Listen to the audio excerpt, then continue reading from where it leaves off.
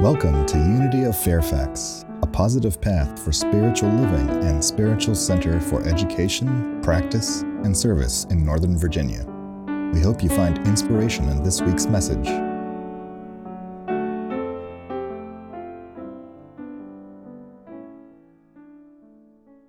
Joy in my day. Who's ready for joy in my day? All right. Well, you have come to the right place here at Unity of Fairfax. And that's what we're about in the Unity movement. It's about showing people that they have the inherent capacity to create lives of meaning and joy and integrity and love. And one of the ways we do this is through the use of affirmations and denials as tools for aligning our minds and our hearts with the truth of our being, each one of us as an individualized expression of the magnificence of the divine. It's like, oh yeah, I want to be aligned with that, and anything that doesn't fit that, I'm willing to let it go. Amen is right. Who said that? Amen, sister in the back. So to put that in more concrete terms, we affirm the good we desire to see in ourselves and in the world, and in consciousness, we deny, that is, we let go of or release the negatives. And then we have to act, of course, because talk is cheap. We have to act. Affirmations are statements of faith. They're prayers, in other words. But again, as it says in the first pastoral letter of James, faith without works is dead. As highlighted in the children's lesson today, Unity's fifth principle is you got to walk the talk. So last week, as I mentioned, we launched this 7-week series entitled Vibrant and Victorious Living, Breaking Free to Be Your Best Self. And in this series, we're focusing on 7 polarities. Those are opposites that can be, may be, have been, or could be a part of everyone's life. So our purpose is to shine light on each set of opposites so that we might consciously choose the affirmative and release the negative one. That is, give it up, stop doing it, let it go. You get the picture, right? Hey, Russ, I think I can accentuate that a little bit. Okay. You've got to accentuate the positive, eliminate the negative, and latch on to the affirmative. Don't mess with Mr. In Between. No, don't mess with Mr. In Between. All right. It's an all-you-got-to-do job. And I hope it's clear which ones of these we are affirming and which ones of these we are letting go. But if not, I will elaborate just a little bit further. So Mr. In Between, he's the one who vacillates and goes back and forth and back and forth. And I don't know about you, but I seem to find myself spending a little too much time with Mr. In Between. He's not really the best influence on me or on anyone. And so why is it? Why is it that we so often vacillate and go back and forth between these two, these polarities? I think the easy answer is that because in the process of growing to know who we are and growing in our capacity to express the truths that we hold dear, the empire strikes back. Or as they say in economics, regression to the mean. Or as we say, sometimes the facts of the day just hit us like a tsunami. Anybody experience anything like that of late? I don't know, 2020 come to mind? Well, fear not. Fear not, my friends. We are equipped and empowered to address these things. Paul wrote in his letter to the Colossians a scripture that Ron already mentioned. And I would like to share with you from the Message version of the Bible, the same thing written in late 20th century American English. And he said this: the mystery in a nutshell is this: Christ is in you. So therefore you can look forward to sharing in God's glory. It's that simple. That is the substance of our message. We teach in a spirit of profound common sense so that we can bring each person to maturity. To be mature is basic. Christ, no more, no less. I mean, what we're talking about is the being examples of the living Spirit of truth by whatever name you call it. It is right there. And for literally 2,000 years, this movement has been teaching people to identify with the truth of your being, not the temporal and temporary facts of the day. You know, as our second principle pointed out, that our essence is inherently good, therefore we are inherently good. I like to put it this way. We are the embodiments of spirit in a skin suit. So if that's the case, and I truly believe it is, then how is it possible that any one of us could remotely experience shame or guilt? Well, actually, I wish that was a hard question to answer, but it really isn't, is it? You know, shame simply says, I am a bad thing, and guilt says, I did a bad thing, or I didn't do a good thing. So, you know, there are thousands of reasons why any person might feel that they're inherently bad or flawed or unlovable or some variation of that theme. I'm not going to ask for a show of hands, but I'm guessing all of us at one time or another have felt this way. That's why I'm so grateful that in Unity, our teaching, our theology actually, is based on the inherent goodness of God. That's our first principle. The nature of God is altogether good. And the inherent goodness of humanity, the second principle. And thus, we can affirm our inherent goodness because God, as we understand God to be, is ultimately goodness itself. And that goodness is what we call the Christ within or the Spirit within. So, that being the case, we have the power, we have the capacity, we have the option, and I would say the responsibility even, to release, to let go of any thought or feeling to the contrary. As author Anais Nin put it, my mission, should I choose to accept it, is to find peace with exactly who and what I am.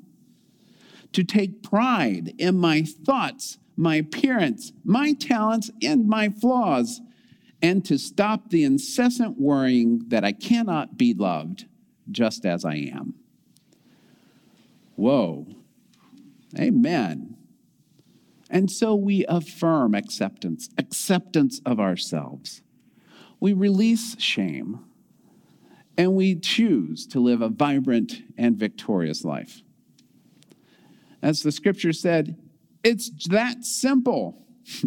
Well, it may be simple, maybe not entirely easy to do, especially if you've been subject to these sorts of thoughts and feelings for years and years. But that's okay. We have all the time we need to do the work that is ours to do, to know ourselves in the wholeness and the beauty that each one of us is, always has been, and always will be. I think we can make pretty quick work of the polarity of redemption and guilt. Sure, 1, 2, 3, poof, puff, piff, it's gone. Well, again, another one that may not be quite that easy, but the concept is simple once we get to the heart of the matter. Paul, whom in my estimation, is the founder of Christianity, though he, like Jesus, remained a practicing Jew his whole life, actively persecuted the early followers of the Jesus movement. Not only that, he candidly wrote in his letters in the Hebrew and the Christian scriptures about his own numerous personal frailties. So I think it's safe to say this guy was familiar with guilt.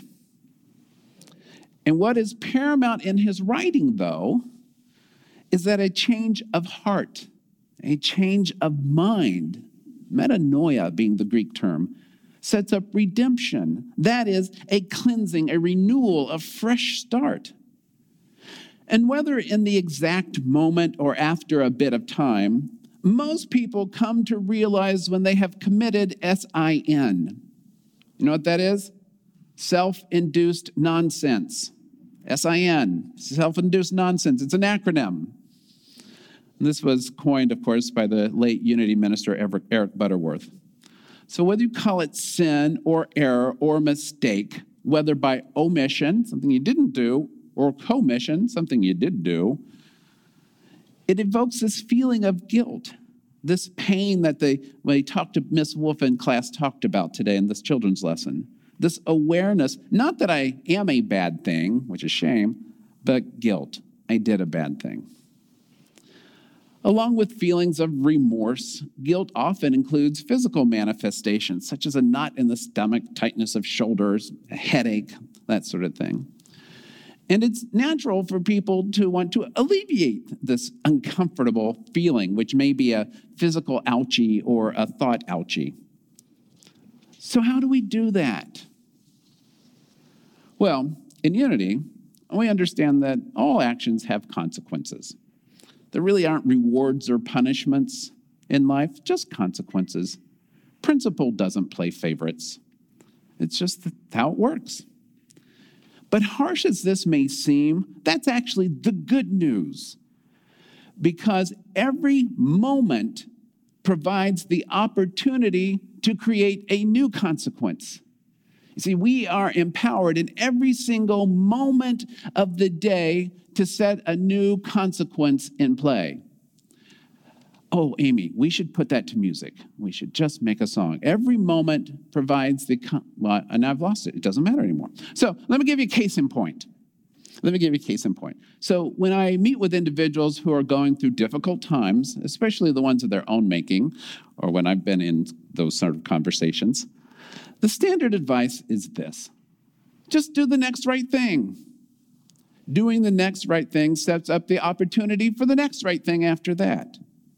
You know, as they say in some circles, it works if you work it, and you're worth it. So consider these additional points. Faith traditions, since time immemorial, have provided a variety of ways to assuage this feeling of guilt and to restore serenity, restore peacefulness. And these have included sacrifices or special prayers or confession or meditation, to name a few. Psychology has determined a number of methodologies to alleviate the suffering from this experience. 12-step recovery traditions utilize the searching and fearless moral inventory process and the 12 steps of recovery to help people get back to where they want to be, to restore sanity.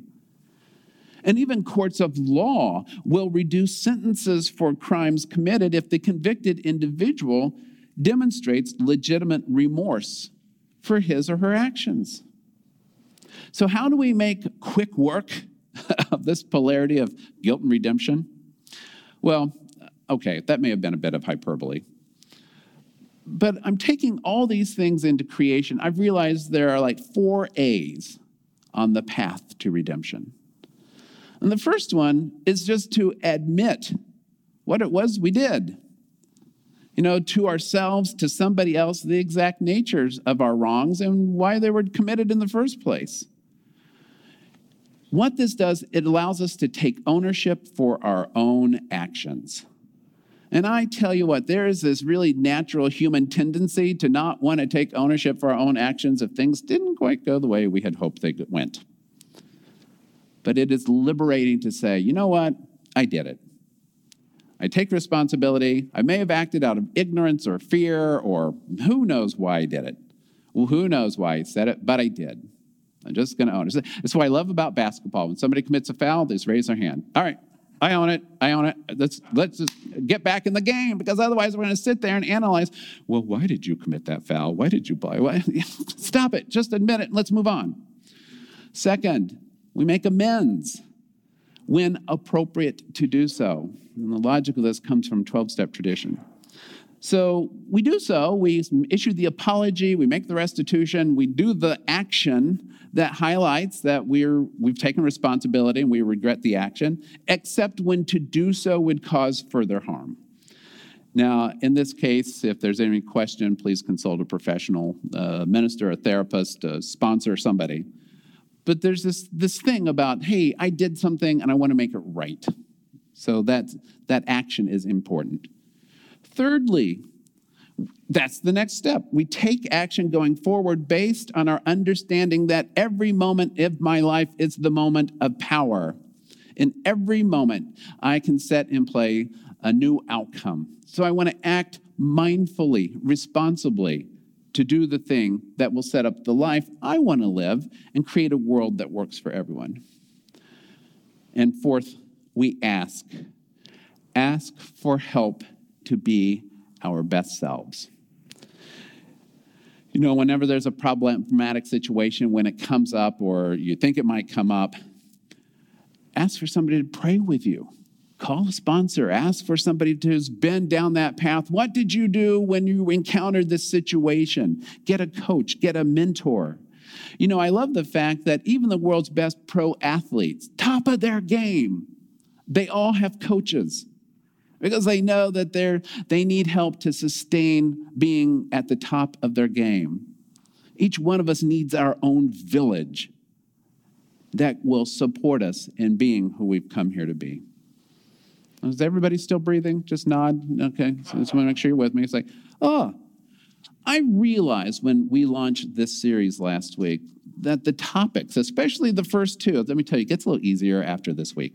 The first two are really heavy topics. You know, we've been dealing with a lot of very heavy topics in recent years, right? And it seems sort of crazy to just add one more to it. And yet, it is imperative that for us to really live from the understanding of Christ within us, that we have to recognize and know the facts of the matter, whatever the matter happens to be, so that we can apply the truth to the matter. You know, we can't just affirm God is good and everything's fine and stick our heads in the sand and expect life to get better. That's a spiritual bypass. That doesn't work. You know what that gets you? It gets your mouth full of sand. That's all it gets.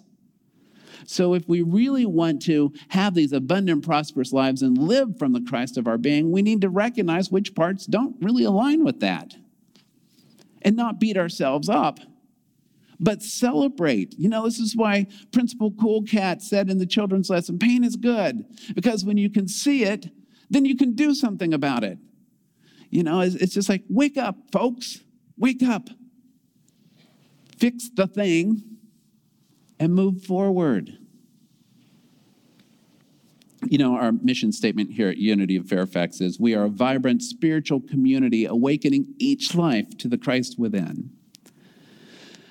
And I think we can personalize that, each one of us, for ourselves. And when I thought about that, what I came up with, I am a spiritual being awakening each day to the Christ within me. And as I do this, I allow myself to tap into that power that will allow me to be free from whatever might be holding me down from being my best self. And as I'm being my best self, then I can be a partner, a co-creator of a world of peace, abundance, and respect for all creation.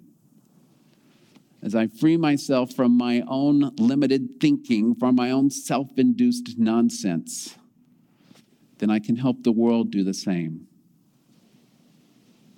And that's a wonderful calling.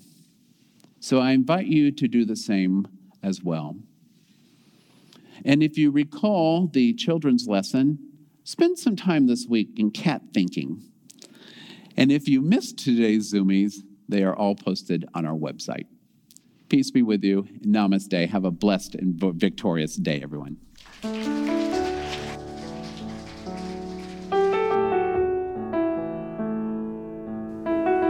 Thank you for tuning into Unity of Fairfax podcast. You're welcome to join us live in Oakton, Virginia, every Sunday at 9 and 11 a.m. or view our live stream services from our website at unityoffairfax.org.